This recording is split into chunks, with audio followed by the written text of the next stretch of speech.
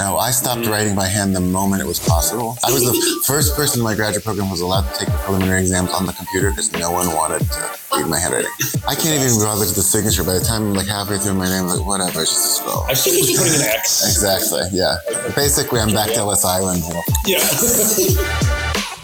Hey listeners, it's Eliza. Today, Colin and I talked to Dr. Eliot Borenstein, who's a professor of Russian and Slavic studies at New York University. We came in planning on talking about Marvel Comics, since Dr. Borenstein recently published a book on Marvel Comics in the 70s, but happily enough ended up talking about Harry Potter, Russian Orthodoxy, and fan fiction. So, unexpected, but it was a great conversation. Hope y'all enjoy. Not typical Texas. You're listening to The Slavic Connection, brought to you by the Center for Russian, East European, and Eurasian Studies and the William P. Clements Center for National Security at the University of Texas at Austin.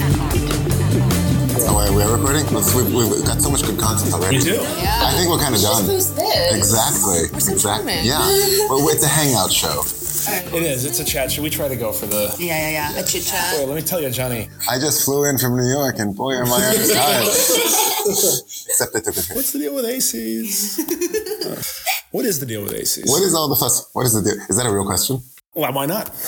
You know, I went to this like spin class this morning with one of our other hosts, and they were like, what are you doing in town? And I said, oh, we're here for a conference of Slavic etc. etc. studies. And I didn't know how else to describe it, so I said, normally it's a bunch of people that would talk about Russia, except this year we are studiously not. No, but my favorite thing about ACES is just going back to when it was AAAS.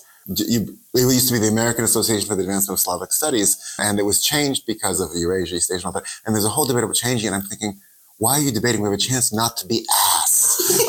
We were, and you'd call the hotels. Like, you were the groups that I'm with the Slavic conference. They'd chuckle and say, "Oh yes." So really, the heightened sensibilities about national identity and inclusion helped our name greatly. But I still have to count how many E's to write when I'm... Because every organization does it different. Some have just Slavic, East European. Some say it's for Slavic, Eastern, and European and Eurasian studies. It's a nightmare. Well, my own department, it's a problem with our name. Right before I got there in the early 90s, they changed from Slavic languages and literatures to Russian and Slavic studies because it was really just Russian with like one Czech course. And then I was doing Central European Lit. And so we liked it being Russian and Slavic because we felt like it wasn't over-promising as much as Slavic languages and literatures because really we were just doing Russia. And now it's uncomfortable because the feeling is we should be more inclusive. But then I feel like if we change our name, we're back to over-promising because really what we've got is mostly Russian. Well, we were thinking about changing the name of the department to Greater Sokovian. Oh, that sounds good. Yes, you have some accords. That would be very good. Yeah. Yeah, all of a sudden Marvel's fake countries come in handy. They did, and we were looking that up actually because we were thinking about what to bring up with you when we Well, found I was thinking about the new Craven movie that's coming out actually, and just like kind of the general. I know you wrote this book recently, right, about Marvel Comics in the 70s, and then I was thinking about the entire kind of Cold War era and like the specter of the Slav, you know. And the way that it's like almost kind of camp. It is. But the thing with Craven, though, if you want to go into Craven, he's invented in the 60s, and he's not, I didn't even know if his last name is given as Kravenov. Yeah. He's just Craven the Hunter, and he's only really identified with Russia in this amazing story in the 1980s, which ends with his suicide. And then it's all about, the old country and what happened to my country and blah, blah, blah. And also lots of Dostoevsky all through it because J.M. DeMatteis, who wrote it, was used like half his characters have names like Karamazov and stuff like that. Isn't there actually a Smerdyakov in... Yes. Yes. In fact, his half-brother, the chameleon, suddenly got named Smerdyakov. And that was all the 80s. So that actually isn't really Cold War stuff so much as it is sort of a fascination with Russia. There's a lot of Cold War stuff, but not that, by that point. And also, it's the same thing with popular culture. I think people tend to, when they think about Cold War and the popular culture, they just say stuff at the top of their heads. It's all about, hating Soviet Union and all that. But really, if you look at mass culture from the 60s on, it starts to turn from battling the commies, which Marvel was really into initially, to we're all kind of brothers, right? It's like Star Trek and the Klingons, that all of these Russian stand-ins, Hollywood and the media industry they don't go away from stereotypes, but they do start to try to represent a possibility of a rapprochement. So by the 80s, the Cold War stuff it's still there, but it's not as intense. It's dumb. Yeah. I mean, every time they do something in Russia or China, it's terrible, but it's less jingoistic. So if Craven's more 80s, then what would you say like truly Cold War era is? I mean, I think that's just a misunderstanding on my part. Oh no, in the comics, I mean, there's the ones like the Yellow Claw, who is basically Fu Manchu, and he's the Yellow Peril. That's kind of Cold War. But no, I mean, Black Widow, all these stories of spies, right? And the Hulk, Bruce Banner's experiment is actually initially sabotaged by a Soviet agent, and Ant-Man's wife is killed by Hungarian communists. All this stuff is there. And Iron Man, initially, he has his accident, he has his near death with the shrapnel in his heart in Vietnam, and they just keep moving it. That's the great thing with comic book time, because it no longer makes sense for it to be Vietnam. So then they change it to Korea, to the Gulf, and now they've done this kind of brilliant, awful thing, which is decades ago, they made up a South Asian country called Sian Kong, I think, and they barely used it. Now they've just moved everything that was Vietnam related to Sian Kong. So we had a war there. It's somewhere in Southeast Asian, it's magical country. Marvel had a war, and anyone who had a war origin is there, and now it doesn't matter when it happened. And I think it's it's a great inadvertent indictment of American policy. It's just like, well, some foreign adventure somewhere. It doesn't really matter when. There's always going to be some point when we're pointlessly involved in invading someone else's country.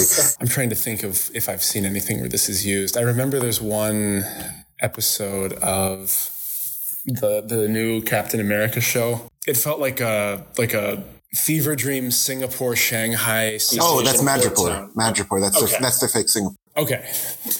They always have to have a fake something. Madripoor, that was invented for Wolverine in the 80s. I have so much useless trivia in my head. That's great content for the podcast, right? Sure. It's finally it's useful for something than entertaining 5-year-old boys. PAX is happening in the building next door. There you go. So yeah, Madripoor is a sort of criminal country. Okay. Well, I mean, I guess if we're talking about the criminal countries, I asked this question earlier. Why is Eastern Central Europe's imagined country Sokovia? Why is our regions like Wakanda Sokovia? And they created that in like 14, right? Sokovia, actually, there's something in the comics. I think there was a name that was sort of like Sokovia, but a little off from it. So I think it might actually have been invented for the movie. But part of it is about needing a place for Quicksilver and the Scarlet Witch to be from. And part of it is just needing a generic East European country. And, East Europeans have been and Russians have just been very useful villains because stereotyping them, it doesn't come off as racist. They're safer. And I think that's one of the reasons that we go with them. Not necessarily because of any particular animosity, or recently maybe, but in general, but mostly because it's this other that we can project stuff onto without feeling really bad about it. So, characters like the Yellow Claw are much harder to redeem. And that's kind of the same thing. I mean, there's other characters in those storylines in the movies that we'll see, right? Like the kind of like quintessential little Nazi egghead guy. Yeah. Which nobody's going to be like, please don't do that accent. Yeah. Well, don't portray Nazis in a bad light. Yeah. I hope we're still there. But yeah. Tomorrow, Hydra will stand master of the world. Born to victory on the wings of the Valkyrie. Our enemy's weapons will be powerless against us. If they shoot down one plane, hundreds more will rain fire upon them. I feel safer already. I've been thinking about the Avengers as this sort of like American international neoliberal policing force, and then how you have Hydra kind of behind literally anything that is opposed to the U.S. interests. I don't know where to go with that. I just have that thought in my head. Well, it's a whole secret society thing, right? And in comics, they've done so many times where Hydra turns out to be behind us, right? And they did that in the movies very, very well. But Hydra was another way of, I don't know if they were initially, I think they were initially supposed to be basically sort of post-Nazi. And so this was a way of like keeping the fight against Nazis alive because they're really good villains. And so, yeah, and that also was helpful because then you get all these spy stories about Nick Fury and S.H.I.E.L.D. and all that. And it's not about the Soviet Union. And I actually think that's a plus because frankly, almost every time these stories take place in a real country I know about, I just sort of want to hit my head against the wall because they're getting it wrong. So rather than get it wrong, just make up something that's a stand-in. and you're just in much, much better shape. So there's wonderful science fiction and fantasy that take place in sort of quasi-China, right? Or quasi-Africa, all these things. I read The Telling by Ursula Le Guin recently. Oh my gosh. No, precisely. I was reading it like, wow, it's so, I mean, it's like a clear parallel, but at the same time. But at the same time, you don't have to worry about getting it wrong. Yeah. You can still offend. Yeah. You can definitely still offend. Like people like my niece wrote this wonderful article about the Ferengi in Star Trek as space Jews, right? I mean, you can still be offended by these stereotypical things, but they're not. But it's not like actually like here are the Jews in space, right? So I think it's usually a better bet unless you're really invested in historical fiction, which is a genre I don't enjoy. You're better off making something up. So my mother-in-law loves historical fiction and novels that take place in other countries, and she'll say to me, "Oh, I learned so much from this book." And I'll say to her, "That's exactly what I don't want to do. I don't want to come away from a novel set in Japan feeling like I've learned something written by someone who's not Japanese, feeling like I've learned something about Japan because I don't trust it. So I'd rather have it in fake Japan, and then I don't have to worry if my knowledge is real." Like I at some point I posted on Facebook that I realized like I know so much more about the Klingon Empire than I do about Portugal, right? I mean, which is crazy. It is absolutely crazy, but I know this much about Portugal, but I could go on and on about the Klingon Empire. And I'm not sure how pathological that is, but I think that it's probably true for a lot of us, at least in the fandom world. I think I know more about the fall of Gondolin than I know about the end of the Qing Empire. Oh, yes. Absolutely. And then if you get it wrong, I mean, only some other nerds can with you. But right. There's enough like discord within the Dune fandom as it is, so I just pipe down on my drug of choice. Your spice of choice. Your spice melange. But the spice is life, so yes. That movie got delayed, I think. Yeah, part 2. I've never actually read the books. Oh, it's fascinating. I watched the originals are. Yeah. Well, the first 6 are. I mean, bad fascinating by the end, because there's a 3,500 year time jump and a giant worm emperor. Oh, yeah. and then clones of everybody. Yeah, and then lots of like sex magic. Yeah, and Jews in space. Also Jews in space. That was and not done very well again. No, yeah. I mean, actually, I was reading it and rereading it, and then I watched David Lynch's Dune. Which is hilarious. I love it. Yeah. Unironically and ironically at the same time. Yeah. I love that movie. It's incredible. It's Baroque and The Matrix, just back and forth. And I was watching it and thinking about the Baron and thinking about when he was writing it and how, like, I don't know. I love Dune, but on second read, I was kind of like, the Baron is a ham-fisted caricature of so many things in the world when Frank Herbert was writing it. Cause like what? He's like, oh, his name's Vladimir. Oh, and he's gay and he's kind of pedophilic and he's fat. That's right. Important. Yeah. No. I mean, it's, and this is doing so much with Arab and Muslim cultures, but again, not having to get it right either. Yeah. You know. And the Fremen being, literally the force that are provided to be taught and then mobilized. Right. Yeah. Yeah, and he willfully combines the Zen Sunni, and then in the prequels there's the Buddho Islamic, or is it Buddha? Yeah, something like that. I haven't read the Brian ones. There's an Algerian independence war, I think, thing going on with the Fremen. Oh, possibly. Except, but it's more desert, There is, but there's a specific phrase the Fremen say that is just borrowed from the Algerian independence war. It doesn't matter. I mean, it does. So it's funny, at the beginning you said something about how at ACES where normally you'd say it's a place where people are talking about Russia, and now we're trying not to talk about Russia. I feel like we're trying not to talk about Russia. Maybe. Well, it's also Lawrence of Arabia. That's the other thing. Lawrence of Arabia, definitely, which is a bad beginning.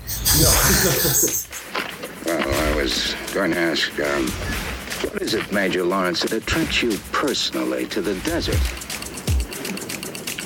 It's clean. Oh, I know something that's both pop culture and Russia I could talk about. Okay. One of the books I have that's coming out next year is on Harry Potter and Russia. Oh. There you go. Okay. Yeah, Durmstrang. Yeah. Not Russian, but the Hungarian. Yeah. So the book is coming out from Bloomsbury. It's called Harry Potter and the Politics of Enchantment Under Putin. And so I don't talk so much about the whole, like those tiny, tiny slivers of things that Russians talk about, like, oh, we've got the Durmstrang. I talk about the phenomenon of talking about it. But what for me is really interesting is the reception over there and the immediate controversy, thanks to a lot of people affiliated with the Russian Orthodox Church, on the one hand, that this is satanic. And on the other, the moment that this comes into the culture, is still a moment when intellectuals and semi-intellectuals, whatever you want to call them, educated people, are still trying to wrap their heads around a book market. And in particular, that their children are going to read different books from the ones they read as children, because for decades, basically, I mean, you had new children's books, but everybody read the same books. Everybody read, the version of Wizard of Oz. Everybody read Jack London. Everybody read these things. And in a non-market economy and the way the Soviet Union was set up, there didn't seem to be a need to come up with new children's stuff every generation. And think of it, why would it? The children are a disposable audience. You can just use the same stuff. But in a capitalist world, you always have to come up with new children's stuff. So just the sheer fact of their children reading these things that are different. And then since you didn't read it when you were a kid, oh my God, this is crap, right? And because that's a lot of it, right? And then this phenomenon of, this huge multimedia project, because the books start to appear in Russian not long before the films, there's all this stuff, it's just marketing, this is all crap, they're trying to brainwash us. And then you get all of these amazing knockoffs and parodies, and then the entire 15-novel series about Tanya Grother, this girl who's in the first book, Tanya Grother, I think it's Волшебная магический контрабас. She's an orphan, she has a magic base, and she goes off to a different sort of school, and the villain is this woman called Chuma del Tort, and it's not great, but it's not horrible. And children, now there's a generation of Russian speakers who've grown up reading those as well as reading Harry Potter. And there was a lawsuit in the Netherlands to prevent the translation. And then there's just all these really kind of polemical, awful parodies. And then there was this book called Дети против волшебников, Kids versus Wizards, supposedly written by this Greek guy who no one's ever heard of. It's clearly not Greek. Clearly these Russians who did it, and this whole fiction of it being this novel by this guy, Nikos Zervas, who doesn't exist. And it takes place largely in the Suvorov Academy, which is a real place, a military academy.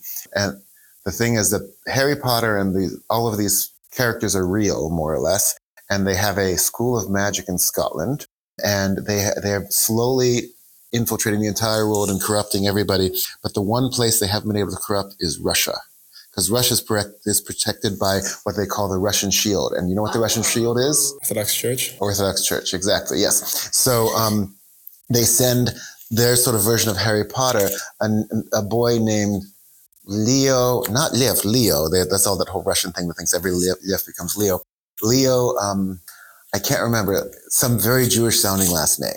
And he's come back. He's a Russian orphan who studied magic. He's come back and he's propagandizing magic, and they basically are stealing orphans to take to Scotland to corrupt them so that we can get behind the Russian shield. So the Suvorov Academy sends teenagers, including this boy who's nicknamed Ivan Tsarevich, after a long monologue about how masturbation is evil. They're sent first to Kosovo for some reason, and then to rescue these children from the evil wizards who turn out to be run by Harry Potter, but Harry Potter isn't actually Harry Potter. Harry Potter is Hermione Granger's transgender sibling.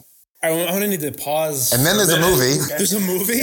Wait, that's incredible. Oh, yeah, it's so bad. When you started, I was going to say, okay, well, why do they want to pretend it's a Greek guy? But now I feel, having somebody else. That praise Russia and all of that. Yeah, and still orthodoxy. And and also the Greek author's kids are supposedly on the island too. That is something that I kind of, the kind of like telling on yourself by blaming someone else. Yeah, terrible, terrible novel.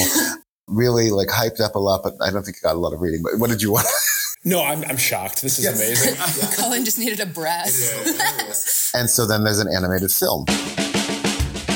Between the book and the animated film, there's a lot of coverage, including an expose article, which basically comes to the conclusion that there's no Nikos Zervas and this is all fake. But then all of these conservative groups come together to finance this animated version of it. And it's released in theater initially and hyped across the country. And it is widely considered one of the worst movies ever made in Russia. Like if you look at lists, it's a movie that it's on YouTube and with English subtitles. People love to track. Absolutely. So not only does it have this whole ridiculous storyline, though it takes out these explicit Harry Potter stuff because of lawsuits, it doesn't include the monologue on masturbation, which is a real loss.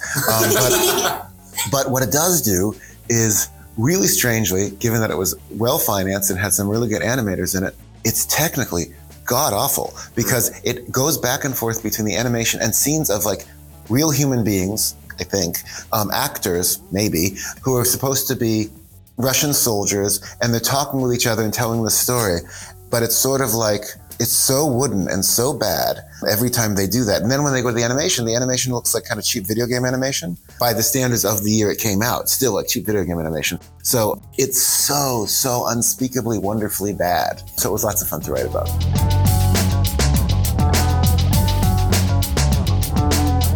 Incredible. Wait, so what year was this written and So it was written, I think, I should know this, I think around 2010, and then the film came out, I think, around 2016. Okay. So do they talk about contemporary Russian politics, like, at all? Is that even, like, They don't need mentioned? to. They don't need to, but I mean, there's a lot of stuff in the book about the wars of Yugoslav succession. I mean, that's why they go to Kosovo. And that is about Russia, because ever since the wars broke out in Yugoslavia, one, the coverage of it was always about those poor Serbs and the evil Muslims and Croats, sort of the inverse of our kind of oversimplistic coverage, but really awful stuff. But also, it became very clear, and I read about some people at a few different places, that the political classes were looking at Yugoslavia as a dress rehearsal for Russia.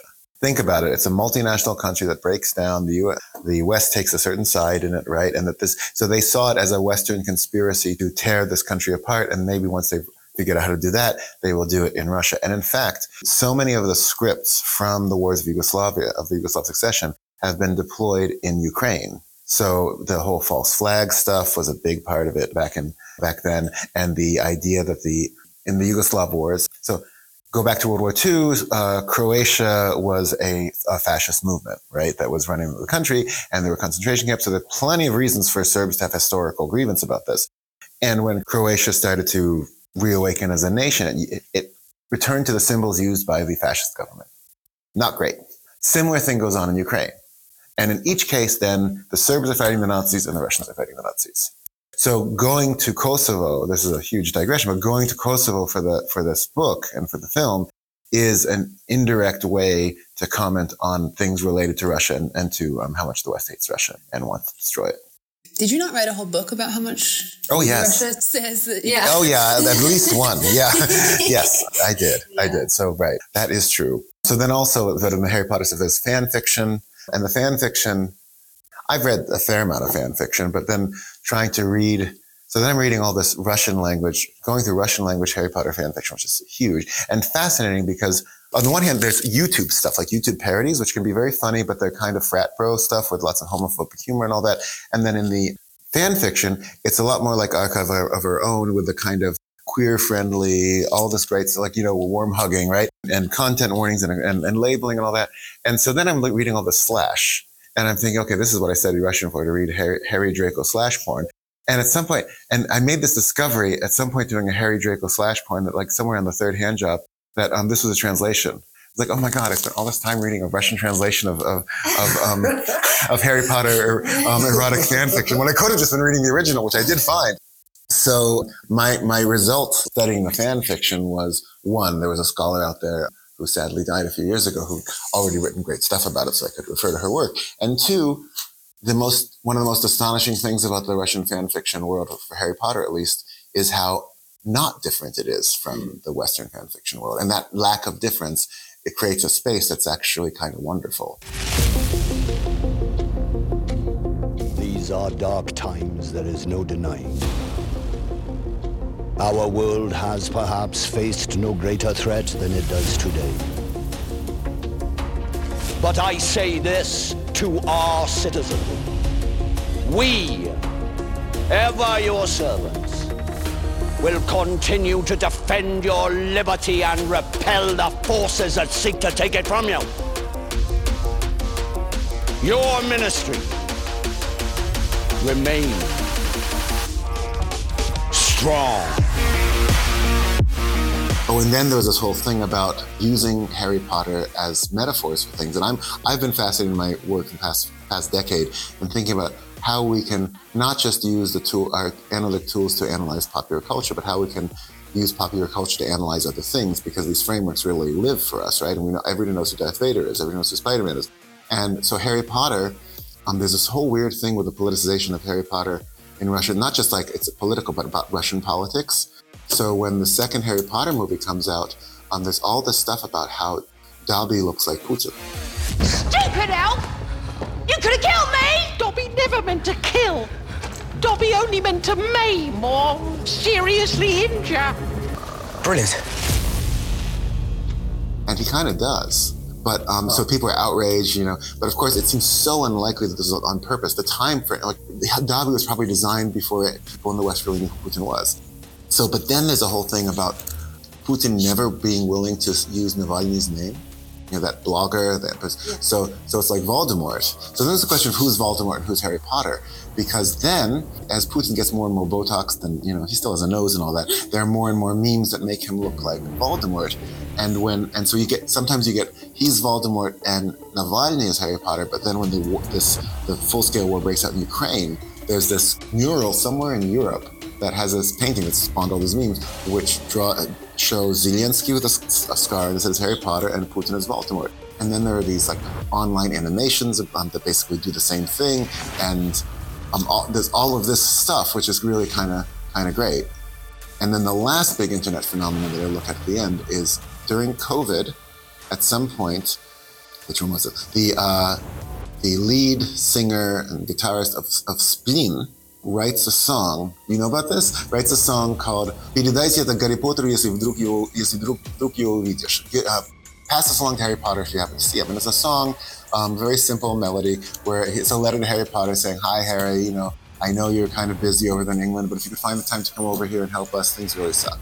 And it was about COVID, but if you look at the comments over the years, people then start to feel like it's about Russia now and with Ukraine. But after he does this, then Makarevich from Machina Времени, the Time Machine, he posts his own response. It's an answer to Vasilyev, the guy from Harry Potter, and saying, "No, sorry, you got to work this out yourself." And it was a whole other song. But then on YouTube, I found a couple dozen different versions of the original Spleen song, where it's give this to. So some of it's give this to fantasy figures like Carlson on the Roof. Some of it's a Ukrainian answer to they're all of these different ones, and they're fascinating and hilarious. They all tend to use the same tune, you just put different words to it. But you have this whole productive phenomenon using this Harry Potter discourse that was really fun to look at.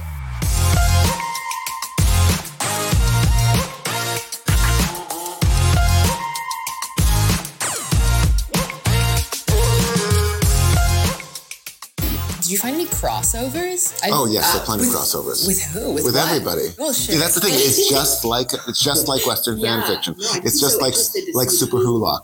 Super Hulock for the uninitiated is fan fiction involving supernatural Doctor Who and BBC Sherlock. Sherlock, thank you, of course, yes. From when I was at a loss for the lock. That takes me right back to middle school. Yeah, exactly.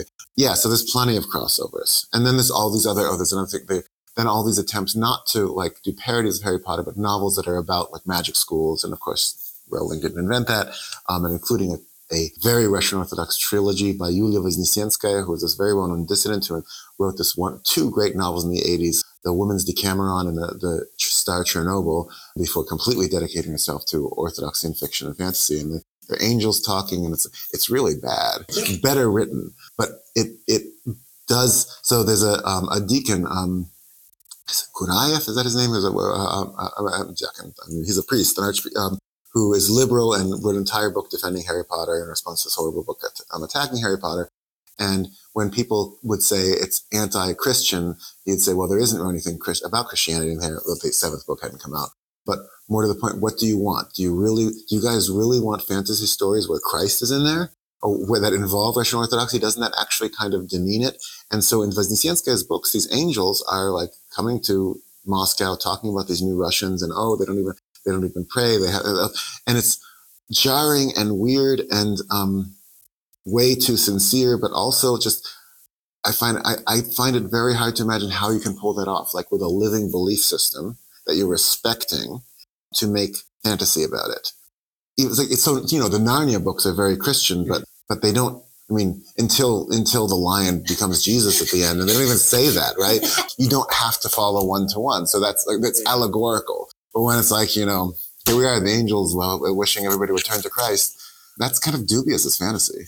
But anyway, that's some other stuff that was there. Have you ever seen the, talking about Western perceptions of putting Russian beliefs into media, the way that the Russian Empire Kislev and the Warhammer? franchise? I've heard about it. Yeah.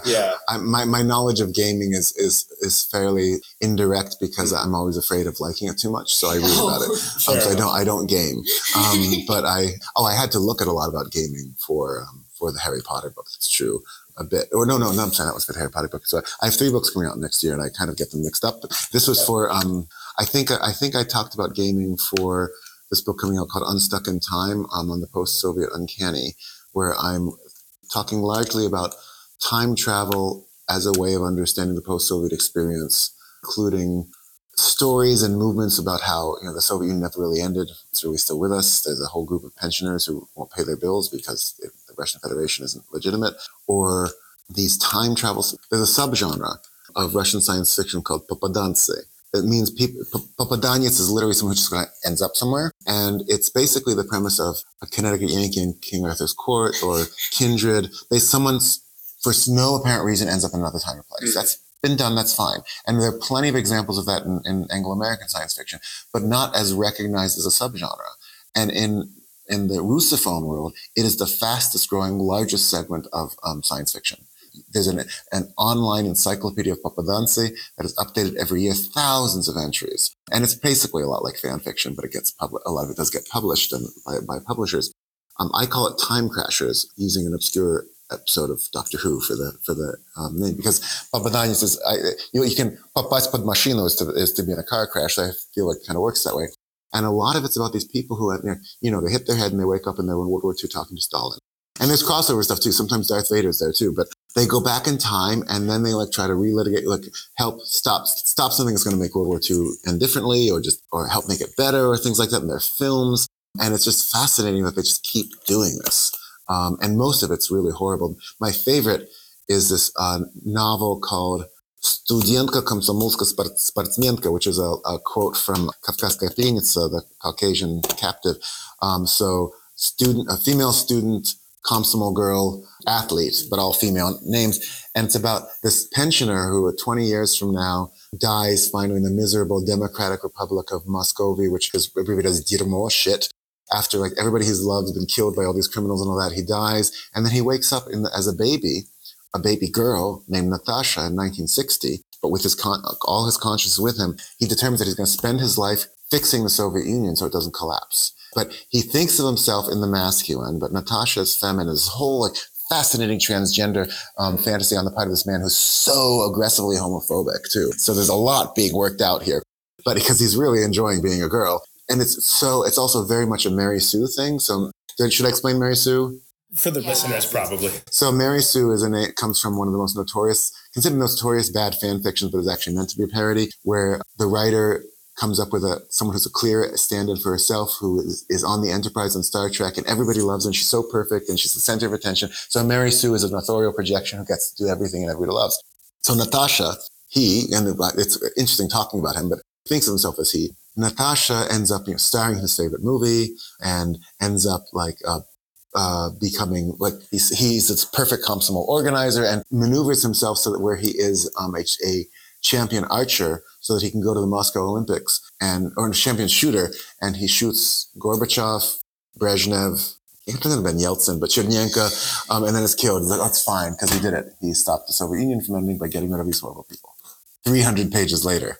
And then there's some sequels, but yeah. Fascinating. Yeah, wow. It's great stuff. Wait, there's sequels? Well, kind of, because in the alternate, so the book includes the novel and a couple short stories, and it seems like the alternate future that he creates has his kind of granddaughter or niece or something, who then herself goes back in time and meets Hitler.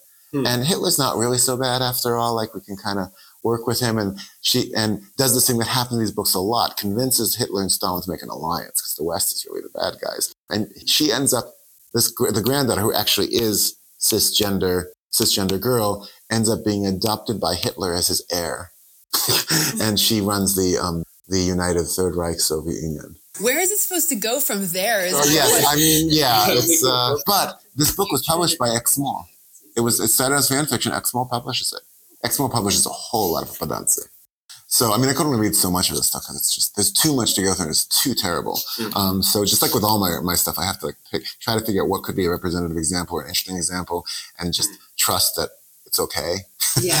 Because they're just so horrible. Well, what are some of the ones that you've discarded that really stick in your mind? Well, they stick in mind for a bunch of, like, they're very evocative. Like there's, I write about this stuff more in, I think, Soviet self-hatred, in the Orc chapter. Tankisti Mordora, the tank drivers of Mordor. This tank from World War II ends up in Mordor. Because there's this whole Orc thing that I write about how the Orcs are actually Russians and good guys. But anyway, so there's the tank drivers of Mordor. I like that one. There's one of the Darth Vader ones is kind of hilarious. I'm sorry, I want to go back to the premise of tank drivers of Mordor. Yeah. Is this, first off, just for my own benefit, what tank do they get? Oh, I think it's an Abrams. They get an Abrams? Yeah, so it's an like, Abrams. What if the Orcs had an Abrams? One does not simply walk into Mordor. Its black gates are guarded by more than just orcs. Get off the road! Quick! And I think that might be the one where there's a troll who's modeled after Chubaias and some evil witch who's modeled after Novodvorskaya. It's really, really ugly.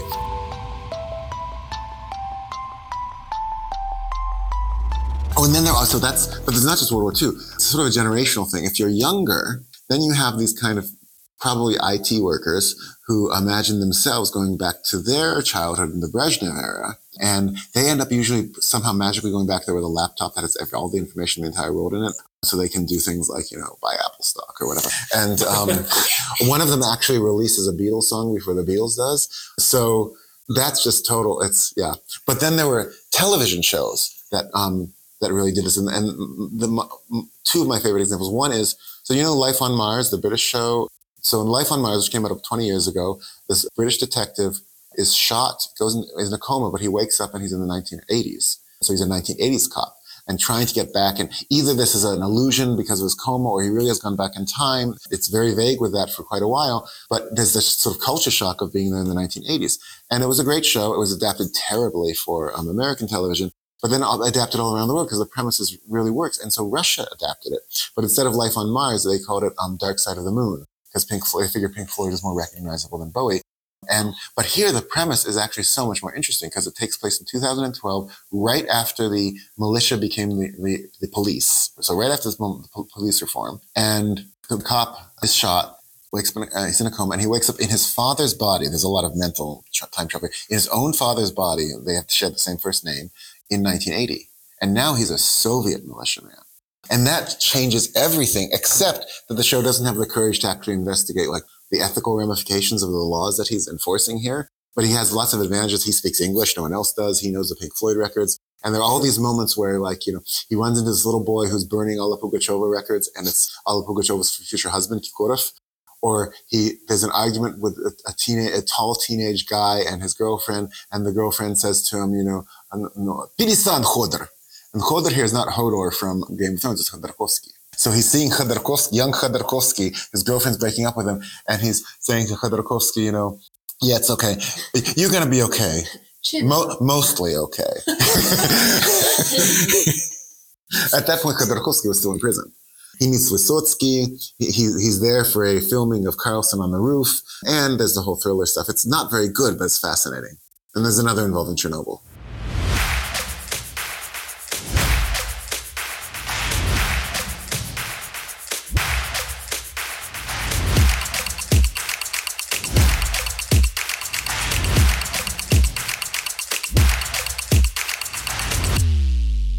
So how is the process of working with things that are not very good but fascinating? How do you find operating in that space in the academic sphere? Because that feels like the kind of thing it's sort of a sell.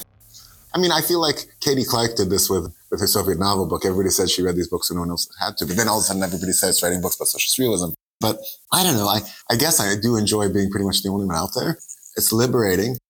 It's liberating also in that I feel like with a really good book, I could wonder if the analysis I'm doing on it is enough. And here I wonder if the analysis I'm doing on it is too much. So what I really want to get away from is the things that really annoy me when I read stuff done about American culture, particularly by people who aren't American, where they just assume everything is representative and everything is about the state and everything is about ideology just in pushing it forward. It's no, it can be more complicated than that. But the only part of it that I don't enjoy is I have less patience than I used to for reading really bad things. And so I do some skimming. But otherwise it's kind of fun. I have to say, I just sort of fell into this and I'm kind of stuck there. I do write about some good things, But for the most part, I'm writing about crap. How did you find your way into it? So in the 1990s, when I was writing my dissertation in the early 90s, I ran Wisconsin's exchange program at Moscow State, and then I ran the Fulbright program for the Russian Federation. I was writing my dissertation. Then I was married to a Russian woman for a few years. And so I went back a lot and I was there. And all this stuff was appearing, right? I mean, when I started studying Russian, there was no beach readings to pick up. Look, all my friends were taking French and German. They could pick up some wonderful trashy novel and read it. And okay, I could read Sholokhov. Then all of a sudden, pop, crap starts picking up. And so I just started collecting everything and finding that I have to really stretch because one, like the big genres were detective fiction, which is not something I'm really interested in, but I got to appreciate some of that. And there's a fair amount of fantasy and science fiction. And I didn't like it. So I just started collecting stuff and doing articles, and people say, are you writing a book about this? And I realized I was. And then I realized when I finished, it was about the 90s, because I didn't know it was the 90s until the 90s were over. And that became my niche. I think we've tied the bow on this interview that we did a little bit backwards, finishing with, how did you get into this? My whole thing is about time travel and time warps and all that. So yeah, it does work. We ended up at the origin story. Yeah. We worked it backwards. This is good. This is like time zero. And I think I heard a potuit, so perhaps that's where we should call it. Thanks, Dr. Borenstein. Thank you. Lots of pleasure. It's fine. But no one gets it right. I'm okay. The Slavic Connection is part of the Texas Podcast Network. The conversations changing the world. Brought to you by the University of Texas at Austin. The opinions expressed in this program represent the views of the hosts and the guests, and not of the University of Texas at Austin. For more information, please visit us online at slavxradio.com. Thank you. The Center for Russian, East European, and Eurasian Studies condemns the Russian Federation's military invasion of Ukraine. We stand in support of the people of Ukraine who are fighting for their lives and sovereignty in the face of the unjustified invasion by Russian military forces. And we'll no longer have that ongoing meme of death. But there was a claw machine? No, I literally had the last. Finally. I used to subscribe to a Twitter feed called Is Ed Asner Still Alive? And I followed it, and then it turned to Ed Asner's dead. And then I left Twitter. You left Twitter? I left Twitter. I couldn't stand it.